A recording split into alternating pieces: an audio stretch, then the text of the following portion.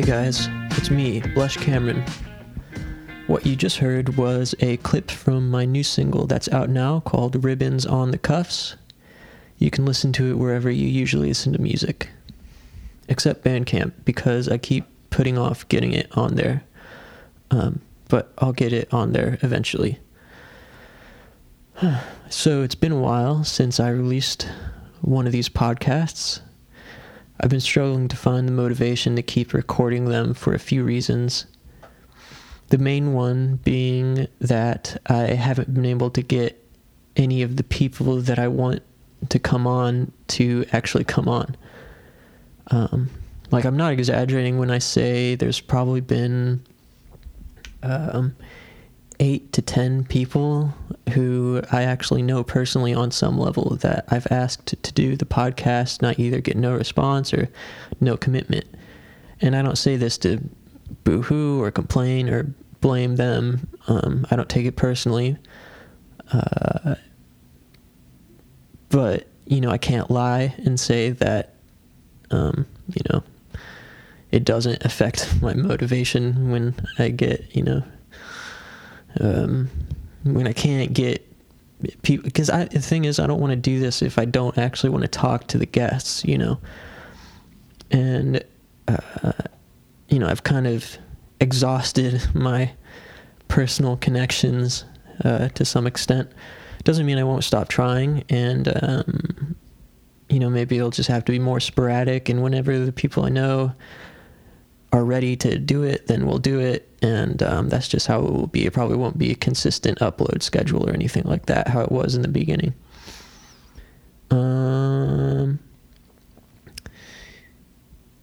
What else? Yeah, so I think I'll just do these, as they happen. There are at least 2 or 3 more episodes after this one that will get a consistent upload. I've got 2 more after today's episode that are actually recorded, and then 1 more scheduled to be recorded. And so for today's episode, I'm talking to my friend Michael, aka Molly Drag, Quebec or Montreal-based artist and musician, makes great music, and is a very fun person to talk to. So we had a great conversation, and I think you'll enjoy it even if you're not already familiar with his music. So let's just get into it. Thanks for listening, everybody.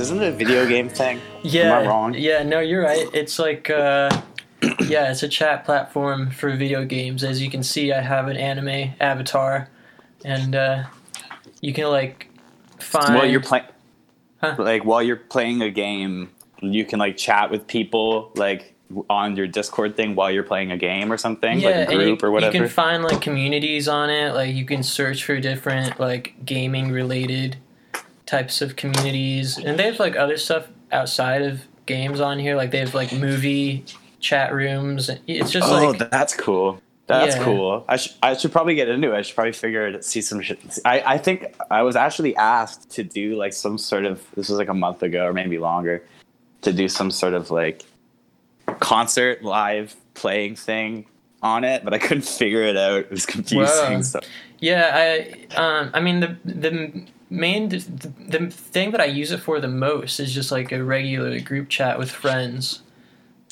Yeah. Because it's just really intuitive and has a lot of options for group chats, as opposed to iMessage group chat. You can make a bunch of different rooms within your chat room so that if you got a bunch of people in there, you can all be talking at once about different subjects without talking over each other. That's really cool. That's interesting. Yeah, it's good. I think that's what my roommate, when he plays Overwatch or something, I think I'll have a Discord going with my. Yeah, I think that's what he plays. I'm pretty sure that's what he plays. What kind of stuff have you been doing during quarantine? Speaking of video games and stuff. Watching a lot of movies. I've basically watched every John Cassavetes movie. Well, cool. I want to get into John Cassavetes better. I haven't yet. If you want, yeah, a good place to start would be obviously Shadows. Shadows or Faces would probably be like a good place to start. Yeah, let me add those to my watch list if they're not already. There's another social app I'm on, Letterboxd. Oh yeah, my ex uses that. Touchy subject. Yeah. I want to watch Killing of a Chinese Bookie as well. Oh, that's beautiful. I think, the most underrated John Cassavetes movie is Gloria. Gloria is a really beautiful film about a kid who his family gets killed by like the mafia, and right before the family gets killed, the father kind of pawns off his son to an ex-assassin, Gloria, who plays Jenna Edwards, because if it wasn't for Jenna Edwards, I don't think Cassavetes' movies would have been as effective. Like, she was his wife. They, were together for a really long time. She was the star of all of his films, and she really is just an incredible woman, an incredible actor. But so anyway, she basically takes care of this kid while she's trying to protect him from these, assassins of this mafia that are coming out. There's this, you can see how much the Safdie brothers like this movie. It has it's filmed very similarly, kind of like actuality movie. It almost looks like a documentary, but it's a film. There's a script, but it gives off that you're just like kind of like a fly on the wall. But damn, I gotta watch that. That sounds amazing. Gloria is really, really cool. It's I'm not going to spoil anything, but I'm going to say if you don't cry during the last 5-minute scene, then I don't know if you have a soul. You know what I watched for the first time recently, speaking of Cassavetes, was Rosemary's Baby. Yeah. I'd never seen it, which is, think, really? I mean, it's a staple, obviously, but I'd never seen it until recently. It's just one of those things where it's everybody's seen it. It's a classic. I got other stuff I need to get to. I already know that it's good. Yeah, but I watched it, I loved it. Yeah, that's a really, really good movie. And it's like that movie. I recently rewatched that too, and I remember seeing that when I was a kid, and the whole kind of weird almost rape scene with the devil, Satan, or what's supposed to be representing Satan, and I know what's why can't I remember his name right now? Roman Polanski? That's it. I know he's the absolute garbage. Terrible person. Yeah. But his movies are pretty good. And I watched a documentary about him a couple months ago, right when quarantine happened. I don't know. I think it's because I was watching a lot of documentaries on filmmakers, and I was watching this one about him, and he was talking about how at that time Cassavetes just kind of released his first movie, Shadows, which took a long time to make. There was a bunch of different cuts of the movie, and it was doing really well, because really Cassavetes was one of the first real independent filmmakers. Right. He would act in movies as an actor to pay for his movies, and he was in constant debt, taking out loans to make these films, hire people that didn't even know how to use a camera. But during the shooting of Rosemary's Baby,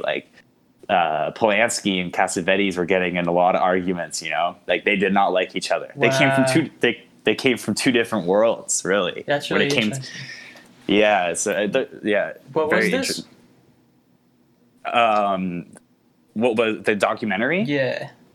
I don't know. There's only two Roman Polanski documentaries. Okay. There's one that's just kind of him being interviewed, which is really stupid. Don't watch that one because it's just him defending himself.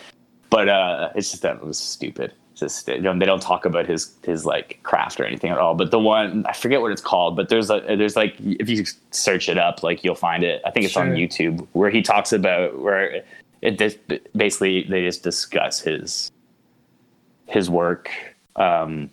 His version of Macbeth is actually really good. If you want to check that out, he did a version of Macbeth that I thought was pretty interesting.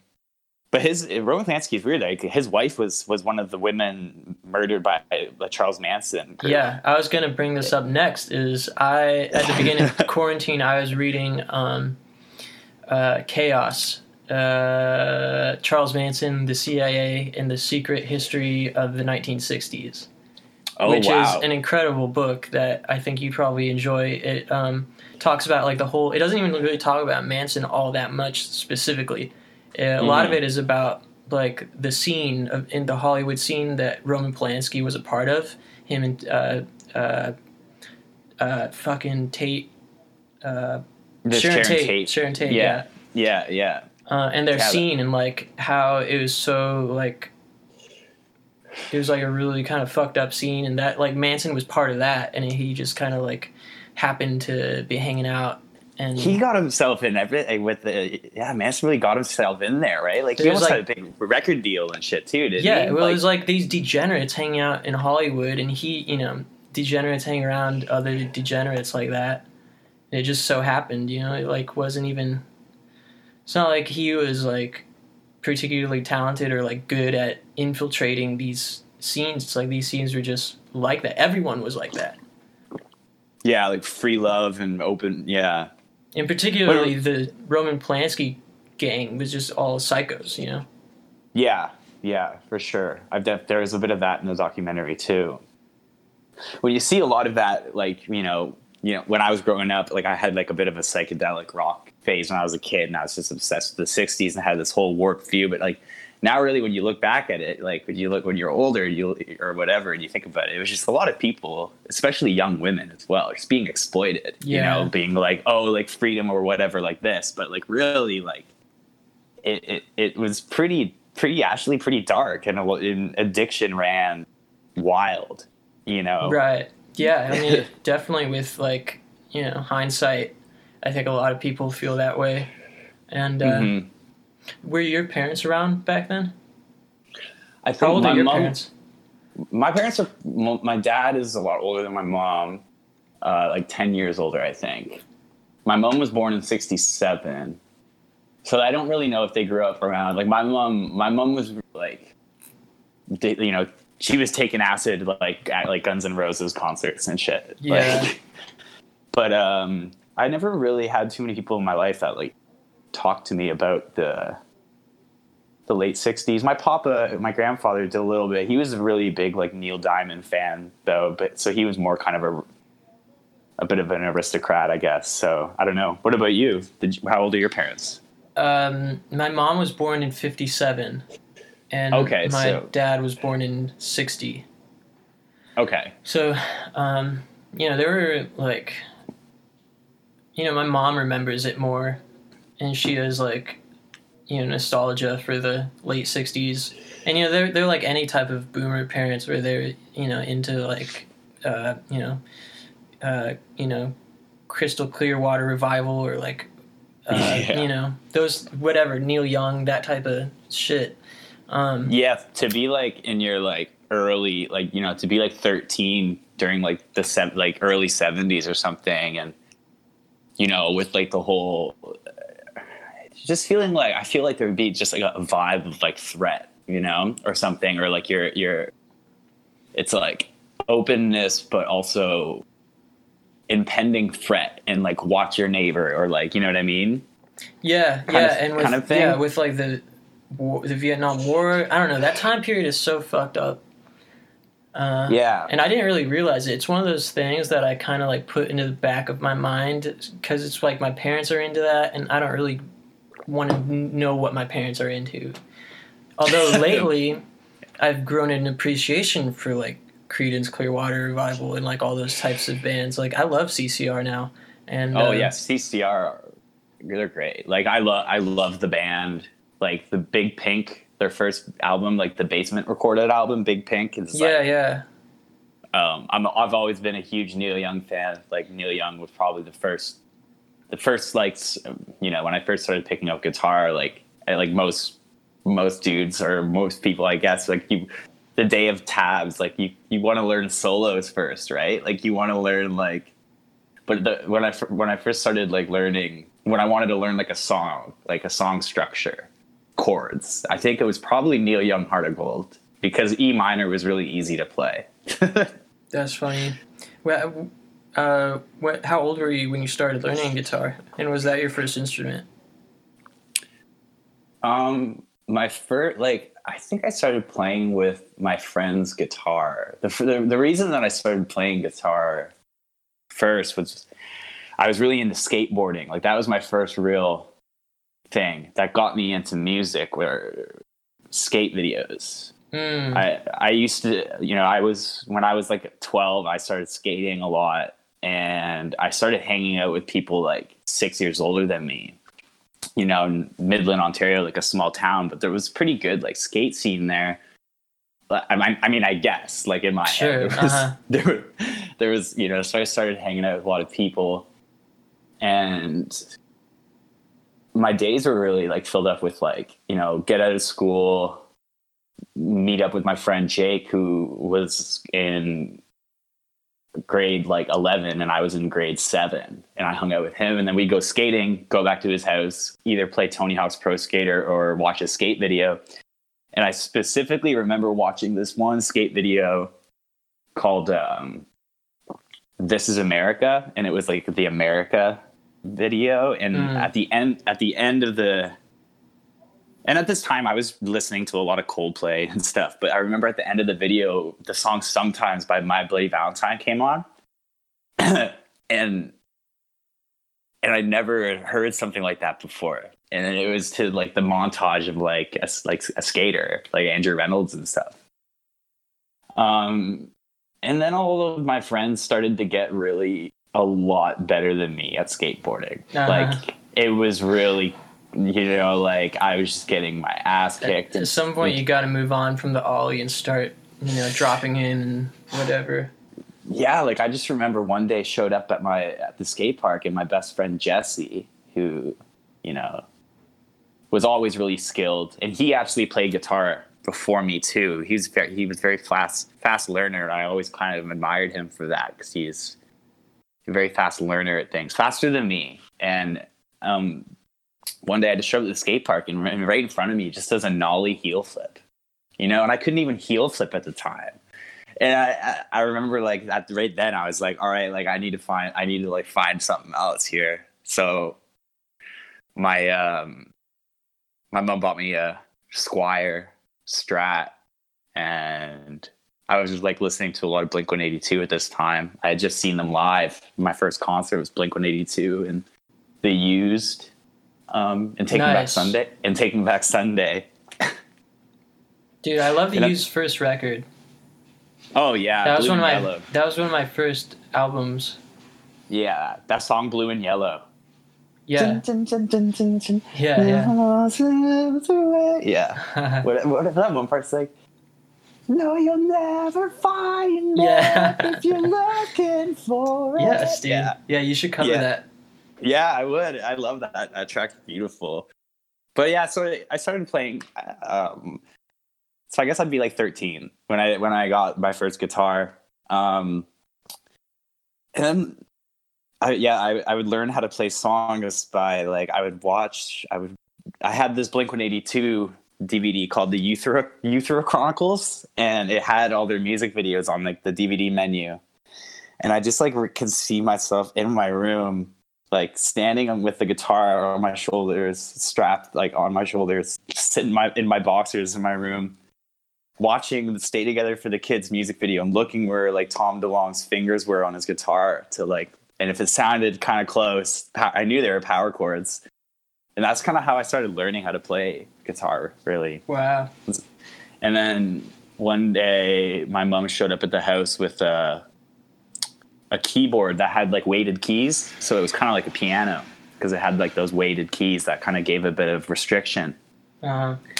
And then I started really, I kind of went out of my like punk emo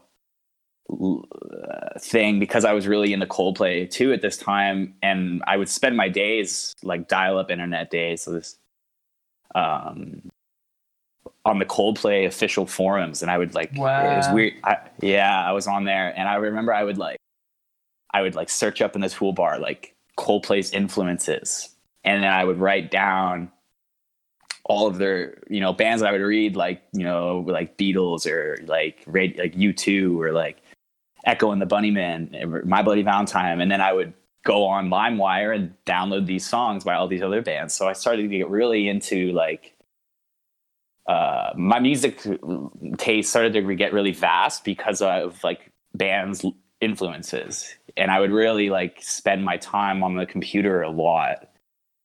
Really, and then I started learning how to play piano.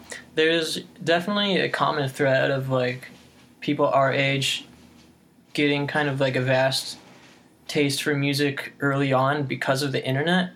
But you're the first person that's mentioned Coldplay at all, let alone being like the first major, you know, avenue into discovering music.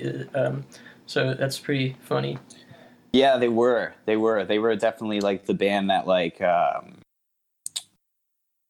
they didn't seem to fit in any real genre for me. They just seemed like one of these big bands that like really resonated with me. I remember my grade 8 school trip. We went to Quebec. It was my first time coming here where I live now, actually, and I never would have thought I would have lived here. My whole life, really, I never thought I would live here.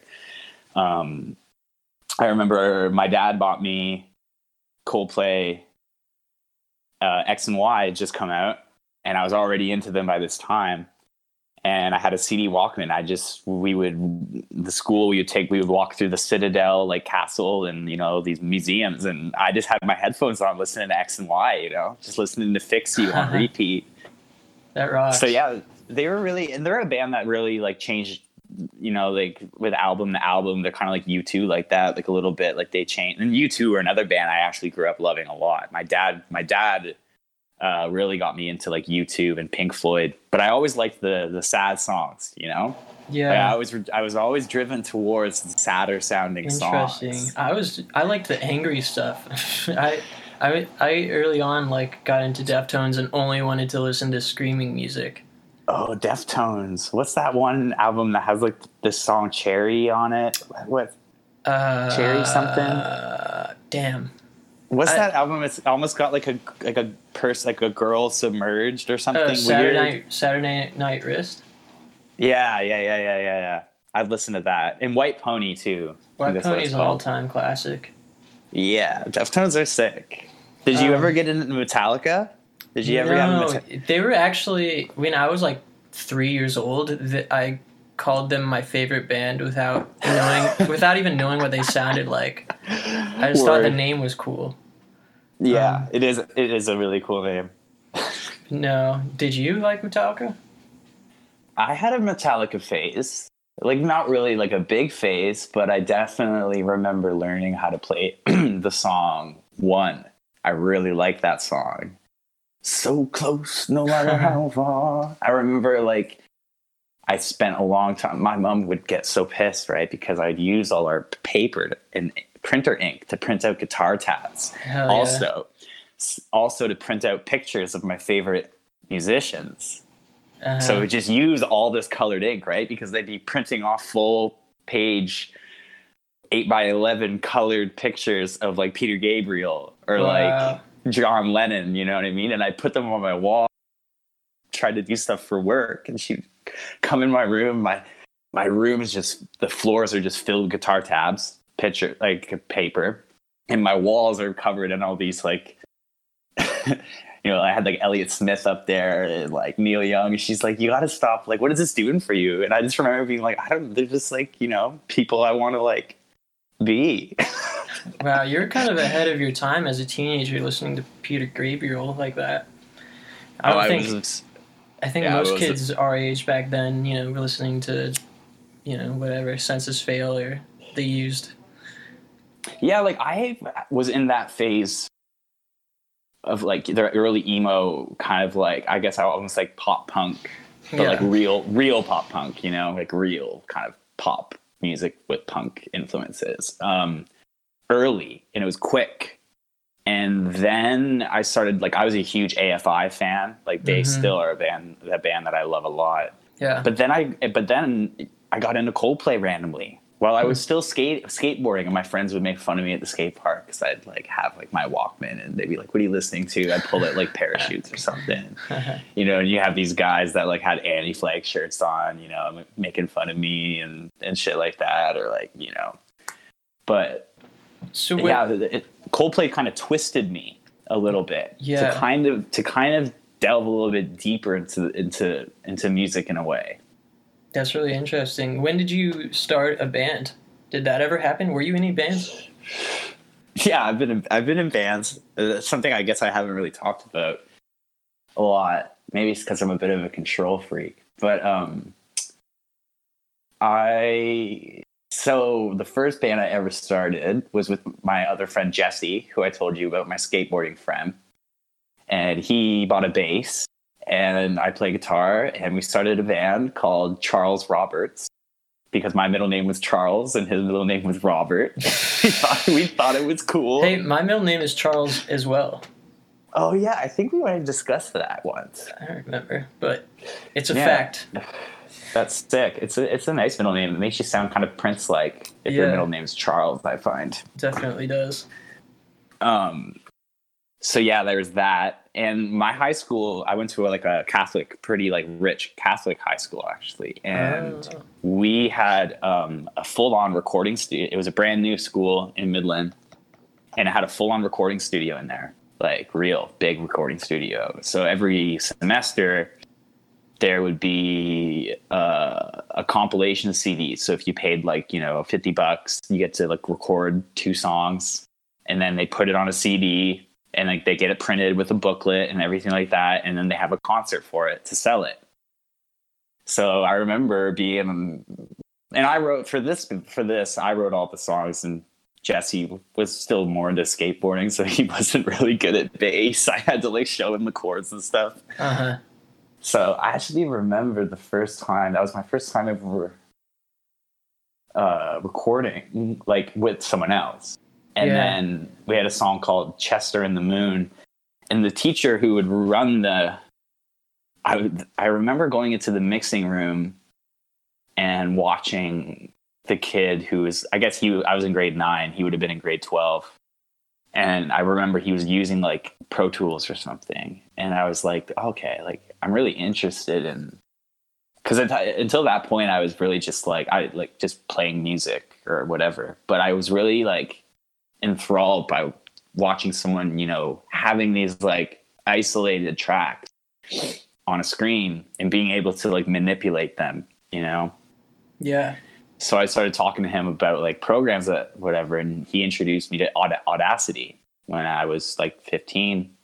So immediately that night I went home, I found the program, it was free. And we had a microphone kind of like built in our computer, which was like a really terrible microphone, but I had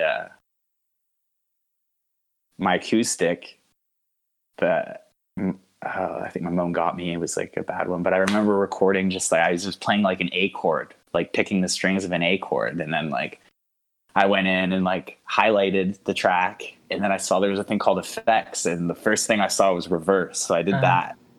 That's the first thing I ever did on like a DAW. Wow. I wish I could remember the very first thing that I did. Go ahead. What were you saying? No, and then I reversed it, and then I played it back. So I was playing like the strings of an A chord really slow, right? Yeah. So when I reversed it and I listened back, I was like, oh my God. It's like, oh my God. And I went, and my mom was like sleeping in the next room or something before she had to go to work. And I was like, you got to come here. You got to hear this. And she comes in, she's listening. She doesn't look too like impressed. She's like, well, what is that? I was like, it's a guitar, but it sounds like a violin. Like, so then from that day on, I started recording like just random stuff. And I ended up recording Jesse and I recorded a whole Charles Roberts full-length album. What kind of music was that? It was like the Beatles. Okay. It was like the Beatles. I was really into the Beatles, and my friend's older sister introduced me to Sigur Rós at that time. So I started getting into Sigur Rós when I was in grade 9, like 15. Is that music out there anywhere that people can listen to it? Charles Roberts? Yeah. No. Actually, what's funny is Jesse, who I haven't seen in over 10 years.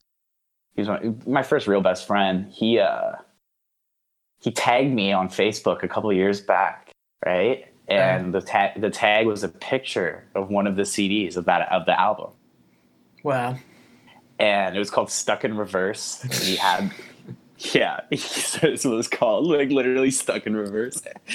And I messaged him. I was like, could you do me a big favor and, burn these tracks, like upload these tracks to like Mediafire or WeTransfer and send them to me? But he never did. Still waiting. Because I would love to try to use that for something. Yeah. I'm a sucker for nostalgia. It's like a blessing and a curse, but I'm addicted to like... it makes me sad. I've lost a lot of my like really old material. A lot of the very first stuff that I made I don't have anymore. I go pretty far back. I have a lot of it, but some of the very, very early stuff I don't have anymore, which is a bummer. Yeah, because it doesn't seem like... Because when you're younger like that, it's like what's great about being young,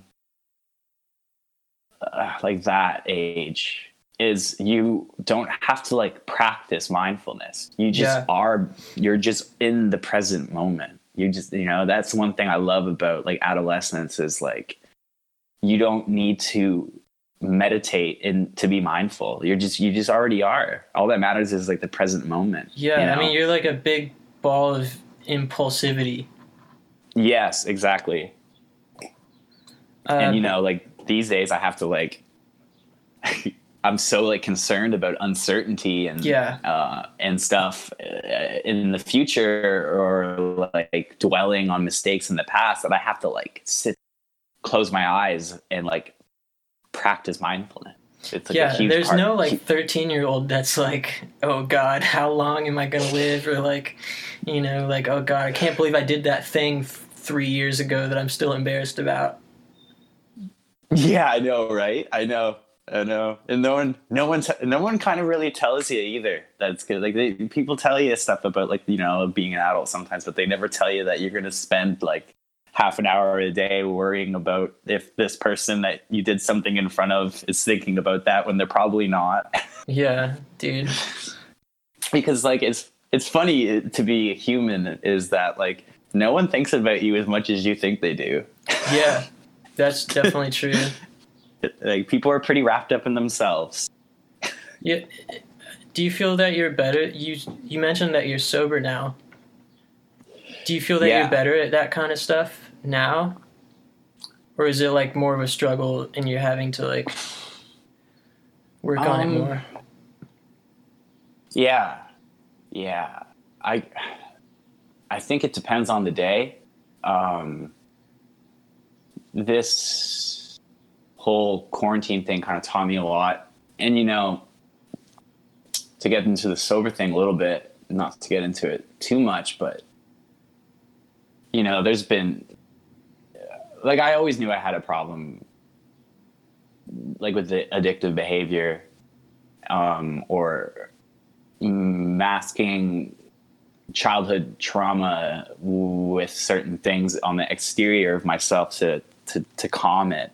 And I think, like, the evidence is really clear, like, within my music or if you're close to me and, have seen me drunk or high or whatever, and I have had friends in the past just be like, I think you need like help or whatever. And, I would go through bouts with sobriety and,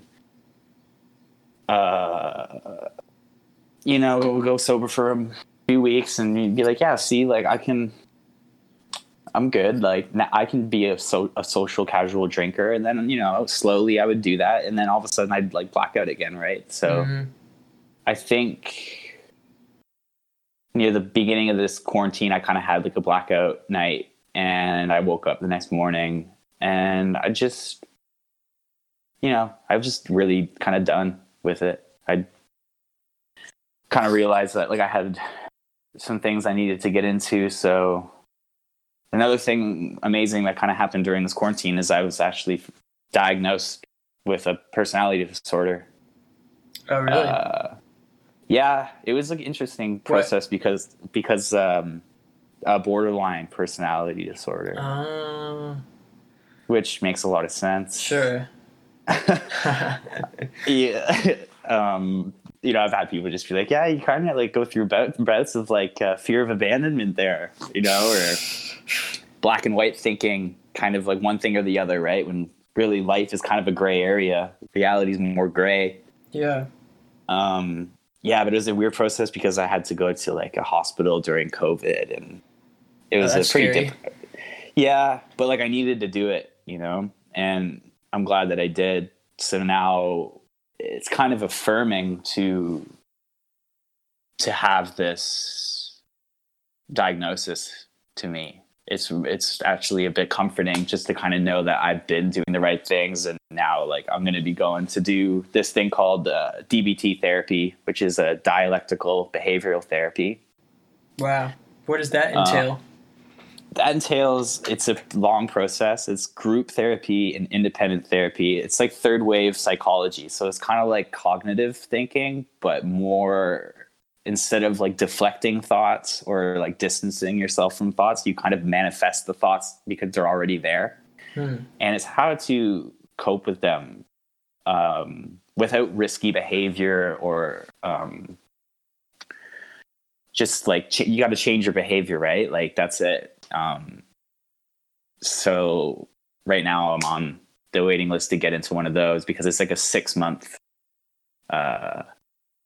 therapy. And it's very, very like it takes up a major part of your life. There's homework. There's group therapy every week. There's a single therapy with a therapist every week. So I'm looking forward to like getting into that. And I've already been doing like the work myself, which has been good. But yeah, like I think a lot more people have BPD than they think. Because it's been misdiagnosed a lot as like bipolar disorder. And actually like early on in the 90s and 80s and 90s, they said that only women could get borderline personality disorder, Yeah.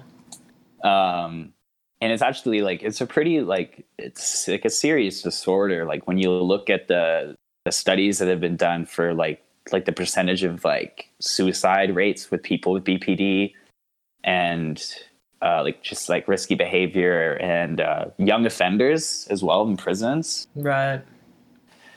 So yeah, I mean, it's definitely like really sad, the state of mental health help in the West, particularly like North America, and I guess maybe not the entire West, but definitely I mean, I don't know how it is in Canada, but in America it's fucked. It's like really bad. Yeah, I heard that. I've heard that. Is it easier there, do you think? And is it like how would you review the health system in Canada? Well, definitely in Quebec, it's different than the rest of Canada. Quebec is kind of like its own country. It's like sovereign from the rest of the country. But it's been pretty easy. I'm doing it through the big university here called McGill. And they have like a program and healthcare covers it because it's actually DBT is like pretty expensive. Like I was ready to drop like a couple $1,000s on it somewhere else. So I find that it's pretty difficult to get to the point of being diagnosed with a mental condition. You really have to be vigilant, and you really have to like be ready to like do things that are uncomfortable and talk about things that are like, main thing is you got to be honest. Like you got to be honest about exactly how you're thinking, and don't be embarrassed about the things you think. Like really having like struggles mentally aren't really disorders. Like they're just a part of how you think, and like your thoughts are not like your thoughts are not who you are. They're just like a feeling is kind of like the weather, and like things will pass, and like you just have to like be ready to like move forward with it. And I think like now, like I'm 29, like I just turned 29, and it was just something about waking up that morning in April, where I just woke up and I was just done with feeling like I didn't remember everything from the night before. Feelings of like shame, or guilt. I just was done with that. And I think that there was kind of something inside of me too, like kind of like myself or something, like my real innocent self being like don't, like, you can't keep doing this. Like I'm at my last breath. Like your innocence is like at its last breath. And like I had just finally like listened to it to make a concerted effort. Sure. Too. Is like you can go around being like, yeah, this is like, I'm doing this, but like you have to like tell yourself like my whole life has got to change now. Right. This isn't a temporary and that's thing. A terrifying feeling because we get used to feeling fucked up and used to acting fucked up. I know. And it feels right? It feels like, oh, this is the only way I can exist. What's going to happen if I change? I started thinking about like having behaviors when you're like drunk or like whatever, or like, and started thinking about, because I was doing at the beginning of quarantine. After that, I was going to some AA meetings on Zoom, which were very helpful to me. I feel like if anyone that feels like alcohol can be like, if you black out or if you can become certain ways that aren't you when you're drunk, or people say they're concerned, like I would say just try AA once, and see what it does for you. Like it's a very like helpful program. It's one of the most successful like programs, in recovery, and it's old, it's been around. But I was thinking about those behaviors, and I was thinking about how like it's kind of like you're in a boxing match with like a substance over and over again, and you lose every time, if you're like an addict, but you still feel like you can win the next time, so you tell yourself all these things like, this is going to be different now because I'm not going to drink this kind of alcohol, or I'm not going to do this drug, or I'm not, or I'm going to do it in this environment, or I'm going to have a limit. You start setting all these changes that you think are really going to do something. So you do another bout and you lose again. And like the audience of this in the closest front row are the people that love you the most. Right. And they'll be the last to leave too. They'll stick around and watch you get your ass kicked over and over again. But eventually they'll leave, Eventually, like, they can't do it anymore. That's going to happen. Yep. Yeah. So, yeah. And I think that, people I feel like you can't blame people for leaving soon. Like as soon as it happens, I feel like it should almost happen sooner in some cases. I agree. Yeah, you can't blame people for leaving. It doesn't mean they don't love you. There's this crazy, like, we want to put all of the bad behavior onto mental health, but sometimes it's like, I mean, I've been there too, and I've had family that have gone through, struggles with substance abuse and mental health. Sometimes it is used as kind of like a shield to enable yourself to keep acting that way, and I think, seeing people leave is not necessarily a, like, indication that they don't care about you anymore. It's just that they, sometimes you have to take care of yourself, and sometimes the person that you're in the front row for is not putting in the effort, and you have to be like, okay, this is useless for me to be here. Well, exactly. Like how long can, and I think too, and when I think about my past like relationships and stuff, it's like, you can't blame them because they love you, and like in order for them to like want you to really change, like they can't be pressured into a role for you anymore, right? The one thing with me, with like having BPD, and I've been thinking about, because like, not to go into it too much, but like in my childhood, I had a lot of leaving. There's a lot of leaving changes and like people coming in and out of my life. And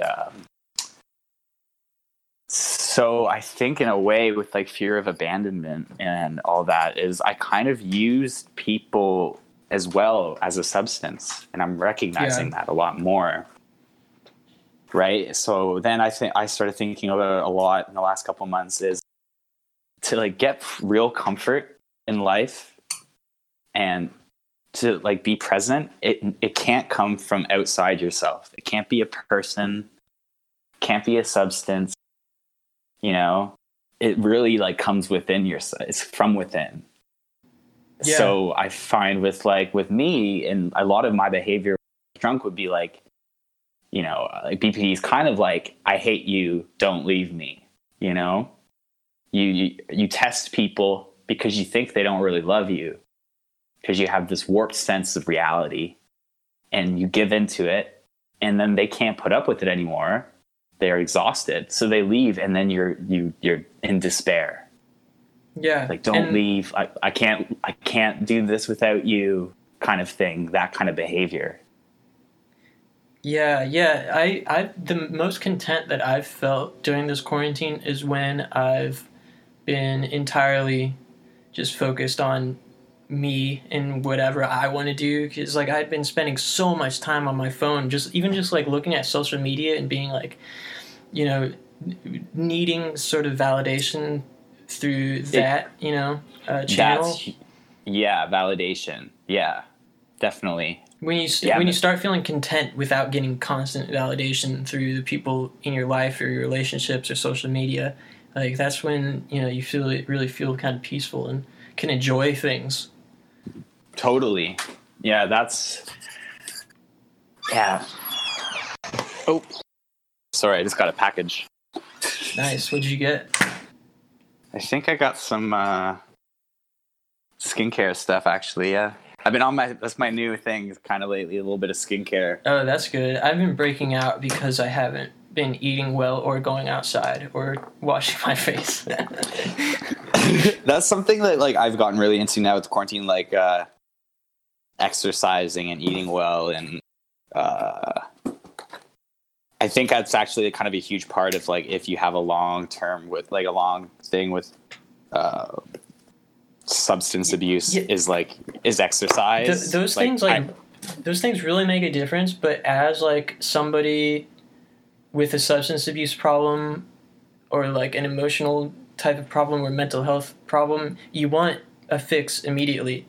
And like eating well and exercise and those kinds of like natural ways to take care of yourself, like they take a little bit of time for them to build up. And so it's really hard to keep the momentum. I've been noticing like the changes too, because I've been doing like 200 push-ups a day and running every day. And now I have like, for the first time in my life, I kind of have like not like skinny like abs, but like actual muscle. That rocks. So I was just like, wow, like it's really weird to be like I'm like strong.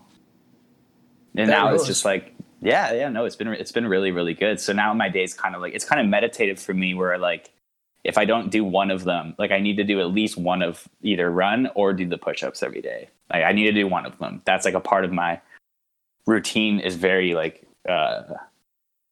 is very important to me lately. And I think that's just going to be the thing to do. Has all this stuff affected your songwriting at all? Yeah, I guess we haven't really gotten to that yet. Yeah. I've basically finished another album. I'm almost done. And what's interesting about this is I started recording this album back last summer. And I was doing a lot of drugs and drinking a lot. Yeah. During the beginning. And the lyrics on the early stuff for this record were definitely about like addiction. And they sounded kind of like a cry for help a little bit.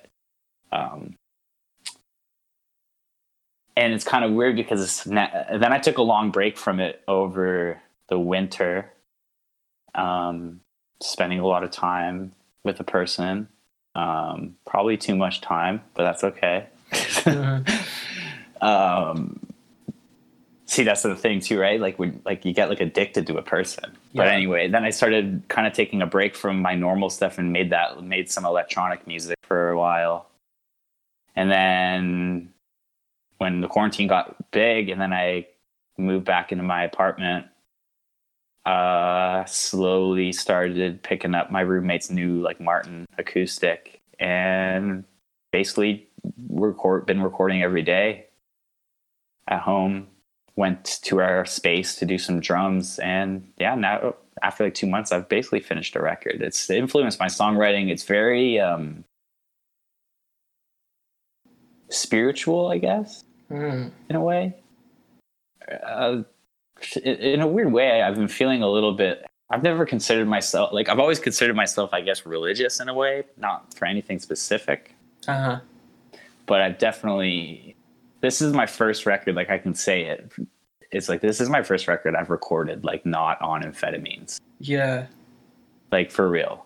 You know, I'm not like waking up at like 4 p.m. the next day, not remember, and then, you know, my computer's open and it's like, oh, what did I record? Like I'm totally I'm totally like sober completely. Like I haven't smoked weed either. I'm not doing any, like I'm just pure like wow. Yeah, I realized I was talking to my best friend from back home, who I grew up with, Liam, and we were talking about some stuff, and I recognized that this has been the longest time that I've been completely sober, and that means without weed either, in over 10 years. Amazing.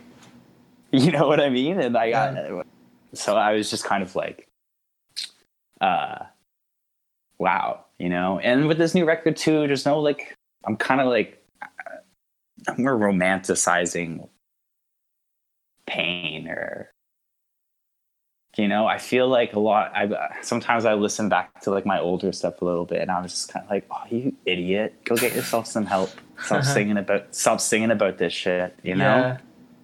And I feel like this new record is gonna. I don't know when it's gonna come out. Could be in a couple of years. I don't know. But couple of years. Yeah, I don't know. I'm taking things slow. You know. That's good.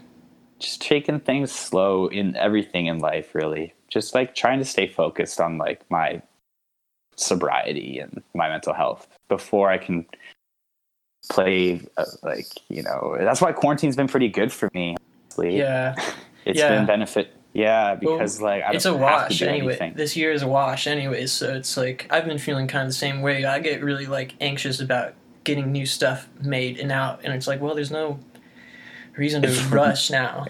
What are you gonna do? Yeah, exactly. It's just like chill. I feel like a lot of people are really being faced with a lot of stuff with themselves. You know, you're kind of like staring in a mirror all day.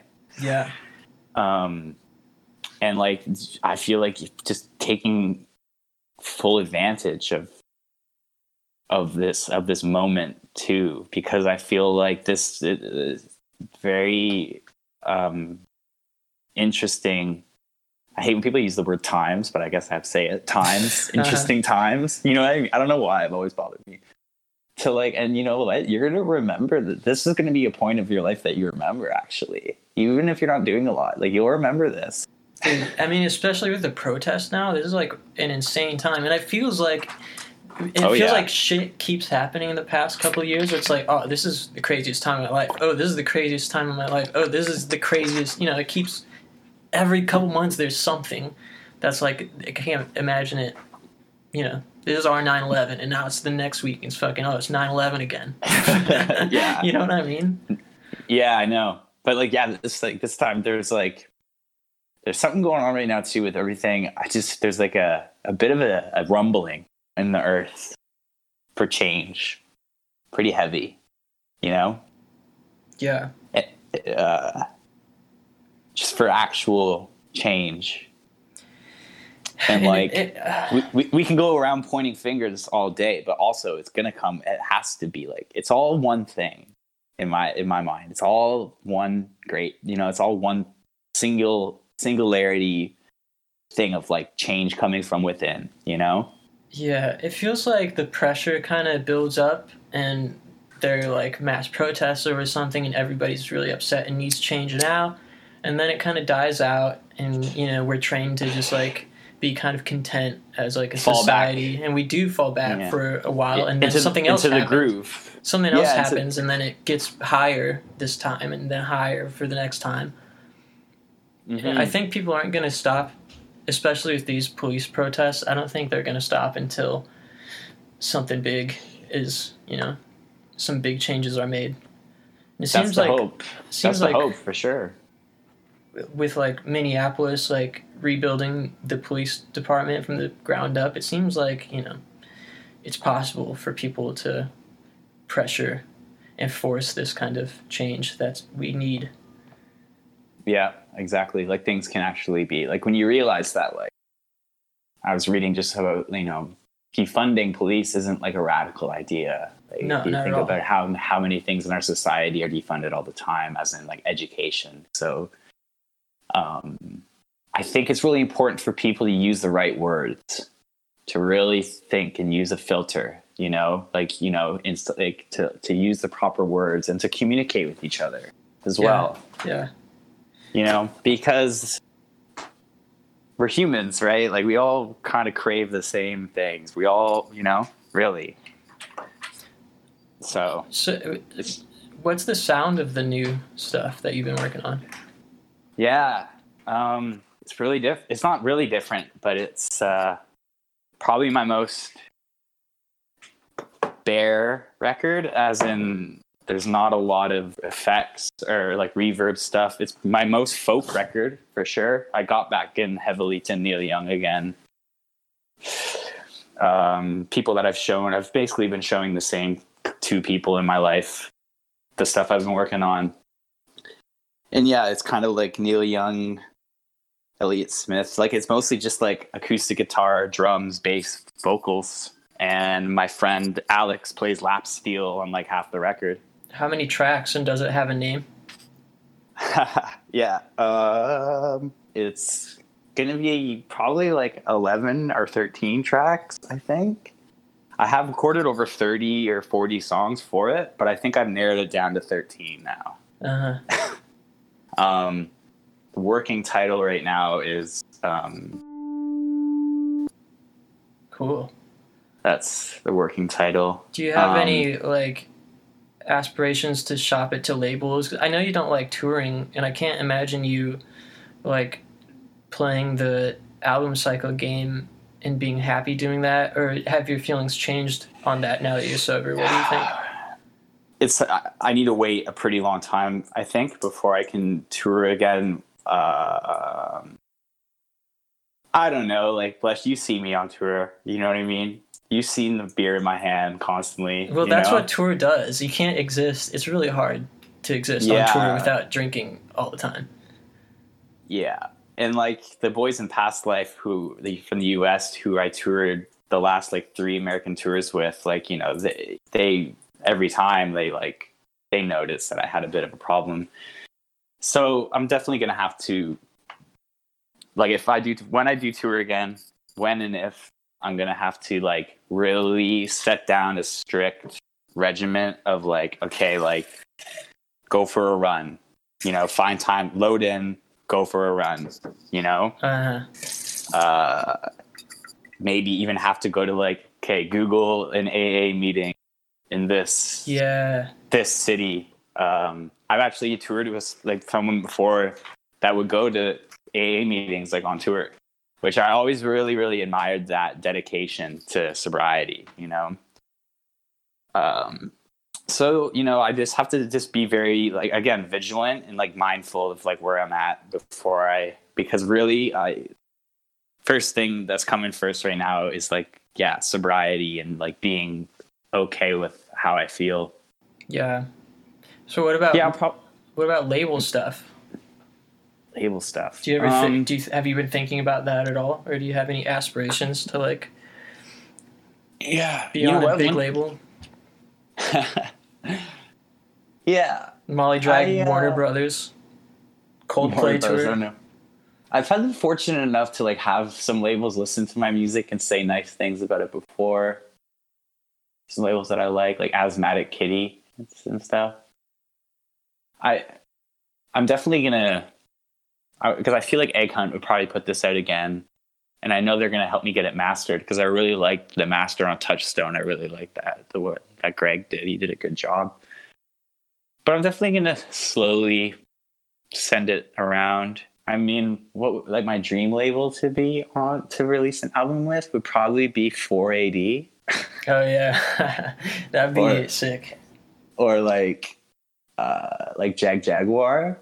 Yeah, I'd love. Actually, I really like Dead Oceans, mm-hmm. or like Secretly Canadian. Yeah, those are the three same. They're all from Secretly Group. Oh, Secretly Canadian, Dead Oceans, and Jaguar from the same. They're in the same thing. Who I've talked to a person that works there a couple of times, so I'll probably send it their way this time as well. I guess this record kind of, you know what I'm thinking about now? It kind of sounds like Bon Iver's second record, the self-titled one. It's kind of like that. It kind of has that kind of, it's not like it, but you get what I mean? It comes from the same planet a little bit. Right. Anyway, like I'm almost done. So before I send it off to get it mastered, I'll send you like a raw cut of it. Yeah, I'd love to hear it. Yeah, I'll send you. I should have that done in the next couple of weeks. What's your process of writing a song? If you were gonna like sit down and write a song right now, how would it happen? Usually I'll have like a movie on or like a documentary on, and then I've been writing a lot for this record. I wrote most of the material on bass first. I have a bass here. I love sitting down with a bass for some reason. It's really, I don't know why. It's just really fun to just sit with a bass. So I'd probably like, what were we going to say? Do you usually write on guitar? Yeah, that's because that's all we really have here are guitars. Whenever I try to write, I am extremely used to writing songs on guitar, and whenever I try to write a song on a different instrument, it comes out like sounding more juvenile or something.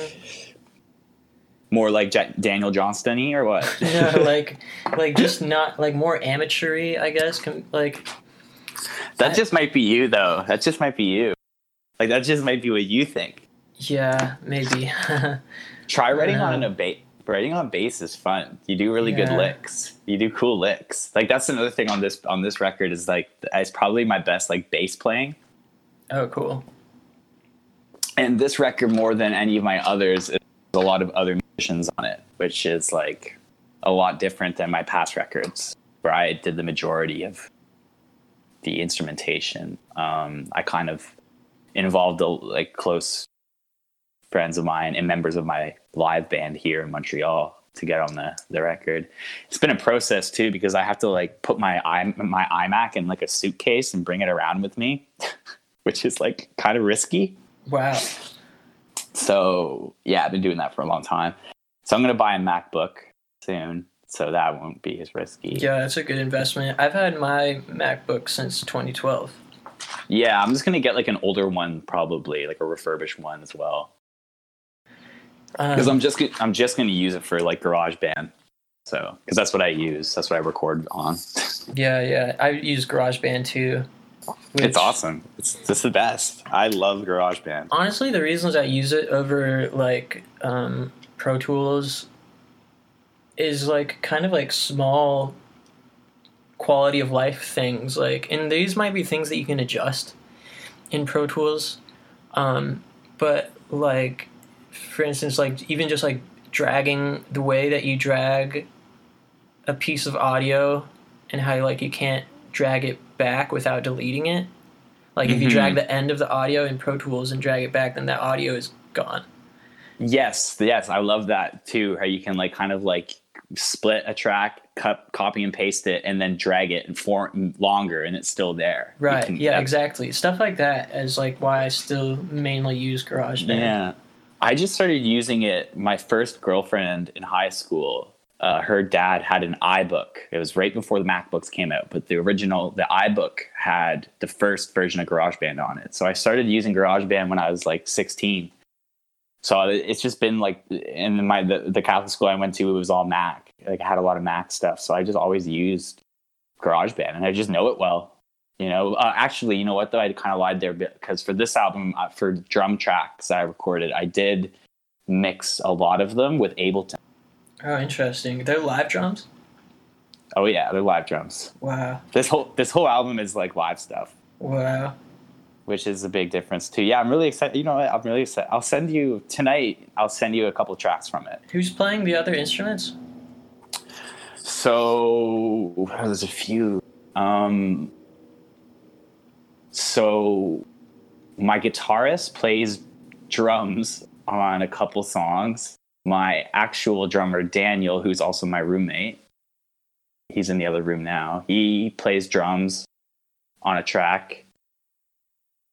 My bass player plays it's so weird. My bass player plays guitar on a couple tracks. Yeah, and my friend Alex Casey, who has a project called Power Party, he plays lap steel on like 6 songs, like slide guitars, lap steel. And they're just down to do this? Like you don't have to pay them or anything? No, I do that too. Oh. Or like not. It just depends on like what they're feeling, really. Huh. I feel like quarantine's been beneficial that way. A little bit. Like, are you like, hey, there's this track. Do you want to do something on it? If not, you know. God, buy you lunch. I'm so glad Sorry, go ahead. I was gonna say like I bought like me and Daniel like Subway the one night when we were doing drums. That's nice. That sounds like a pleasant evening. It was a good time. We got Subway, and I came back and I finished the Beatles anthology because I've watched that probably like 10 times in my life. Do they help you write the parts, or do you just tell them what to do? Sometimes I will see what they're feeling and then give my, like with drums, I know where my strengths are and I know things that I can't do. So maybe I'll like sit on the drums and be like, I want something kind of like this. Right.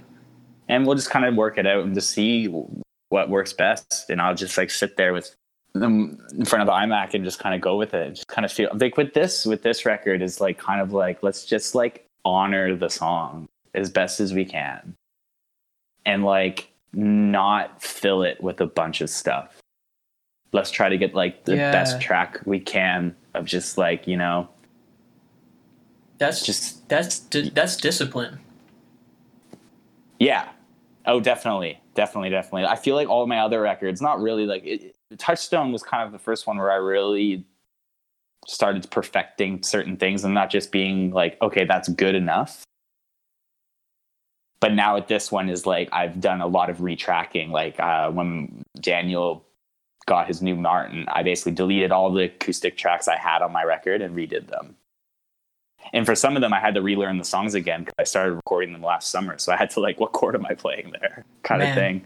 So definitely discipline, definitely patience, and being sober has been fine with that because it's like, what else am I going to do? Like, let's do this the best I can. And, you know, like this is like an activity and it's fun in itself. Like I don't need to be drunk or high to do this. I used to think I did. Right. I used to really think that was a part of music. And you know what? You'll play a lot better when you're sober. Yeah. I mean, when you get into that flow state, you can be sober as hell, you know. If you can get into that flow state, nothing matters. Definitely. You're not thinking about anything. When you're just thinking about the next move in the recording and then all process. of a sudden like 4 hours have passed, you know? Yeah. And with me, my favorite thing to do is like after I'm done like a song session or like in my room or whatever, I'll go on my back balcony, which I recently like cleaned out, which took me like a day. So I have like a back balcony now, and I'll just sit there and have like the best cigarette of my life. Yeah, dude. I'll just like have like, oh, it's, you know, that one when you finish the song or something. Yeah. And you haven't had a smoke in like a couple hours because you've forgotten about your cigarette cravings because you're in that flow state. But when you have that smoke, you're like, yeah. You're just basking in the dopamine, you know? Totally. Yeah. It's a good feeling finishing something, but knowing you're never really finished something. Right. Which is kind of acceptance as well. I feel like being like just accepting the way things are is a huge aspect of mindfulness. I will say, sorry.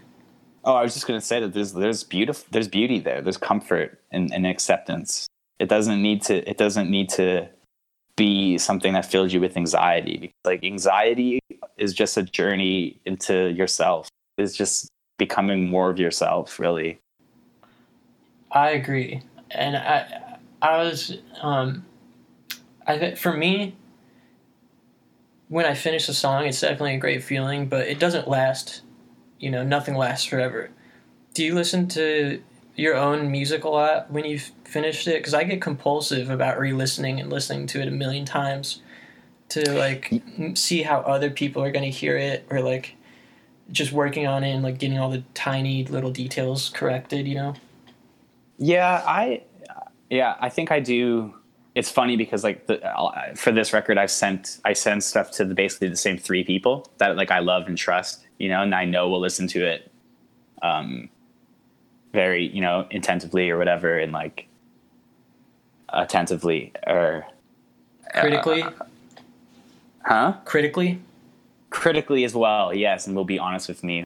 And it's so funny because I'll be like, here it is, it's done. You know, here's the final mix. But then I'll send them like 12 more over the next day. Yeah. Like this part of this vocal track wasn't loud enough. Right. Or you know, I didn't compress this bass enough here. And it's something that, you know what? No one would notice the difference except you, really. Yeah. Yeah, that's like, so real. And, you know, but it's like when you know it's a little bit better, you feel a little bit that much better.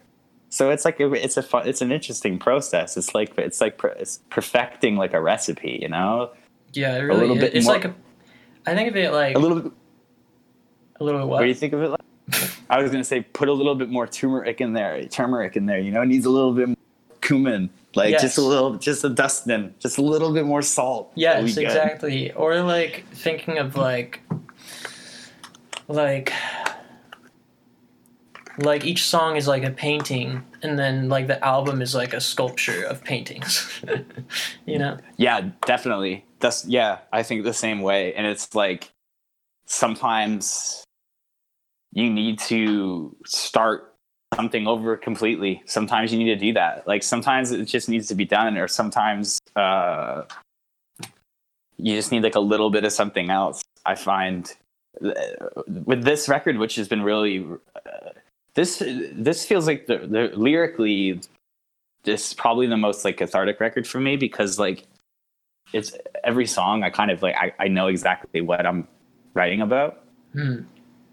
Whereas before, a lot of it was like there's meaning, and I'm not saying none of my music before had true meaning to me, but a lot of it came through like euphoria and stuff. So it's kind of all over the place. Where this one is definitely my most like, I guess, mature. Like I know exactly what I'm like. I feel like I have something to talk about with this record when it, you know. Do you know what the lyrics are going to be about before you start writing them, or do you figure it out as you go? It's kind of like usually what it is like the first sentence that comes out of my mouth will kind of like shape it. It kind of manifests with like the first kind of words. Like there's a track on this song, there's a track on this album, and the chorus is "the blood in the body of," and the song's called "Communion." So that was like a really kind of religious song about forgiveness and just trying to like be a good person. And been watching a lot of documentaries about like Jesus actually lately. I have no idea why, but I just kind of have been. and like, you know, Immanuel Kant and like Christian philosophers like Kierkegaard I've been really interested in lately. You mentioned because a lot of them, a lot of what? like Kierkegaard was the first, like he's a Christian, but he was like the first existentialist. I've never heard of him. Philosopher.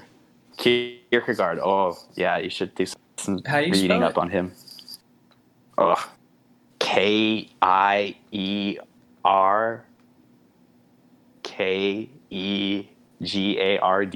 think. If you put that in, it will come up. Okay. Yeah, I got it. Yeah. Yeah, I don't know how you would spell that. Yeah. Without knowing. Yeah, no, I don't know. Something like that, but I know it would come up. You know, the benefits of Google search. You know, you don't have to be 100% right. Definitely. You mentioned you went to Catholic school. Were your parents religious?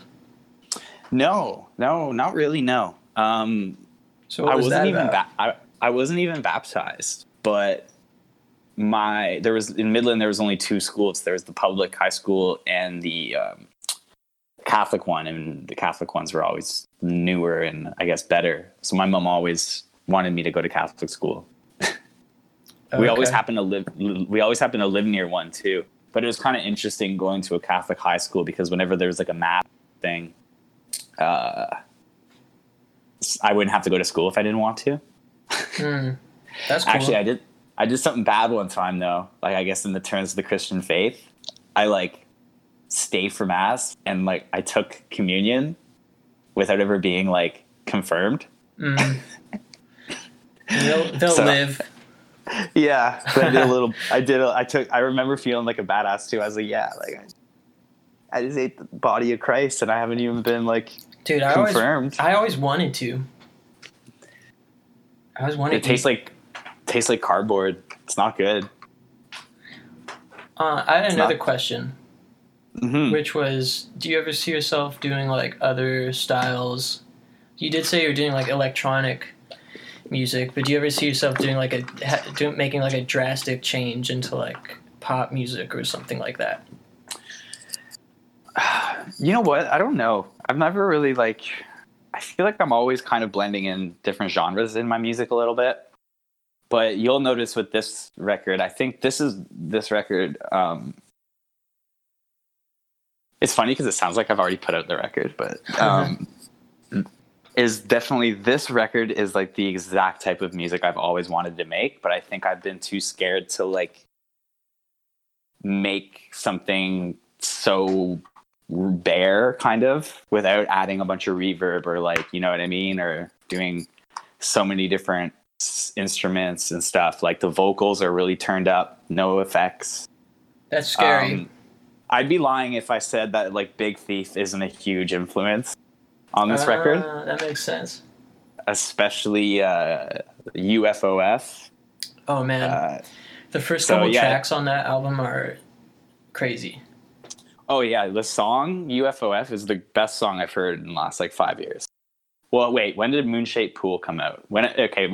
Since Moonshaped Pool, UFOF is my favorite album since A Moonshaped Pool. What's a Moonshaped Pool? The last Radiohead album. Who are, if anyone's ever wondered, are my favorite band of all time. That makes sense. Yeah.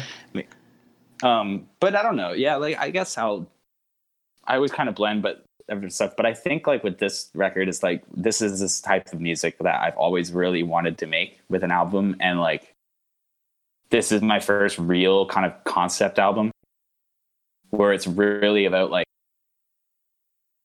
recovery and reconciling with past trauma and moving forward, and you know, like being comfortable with who you are and realizing that like you are not your mistakes, and like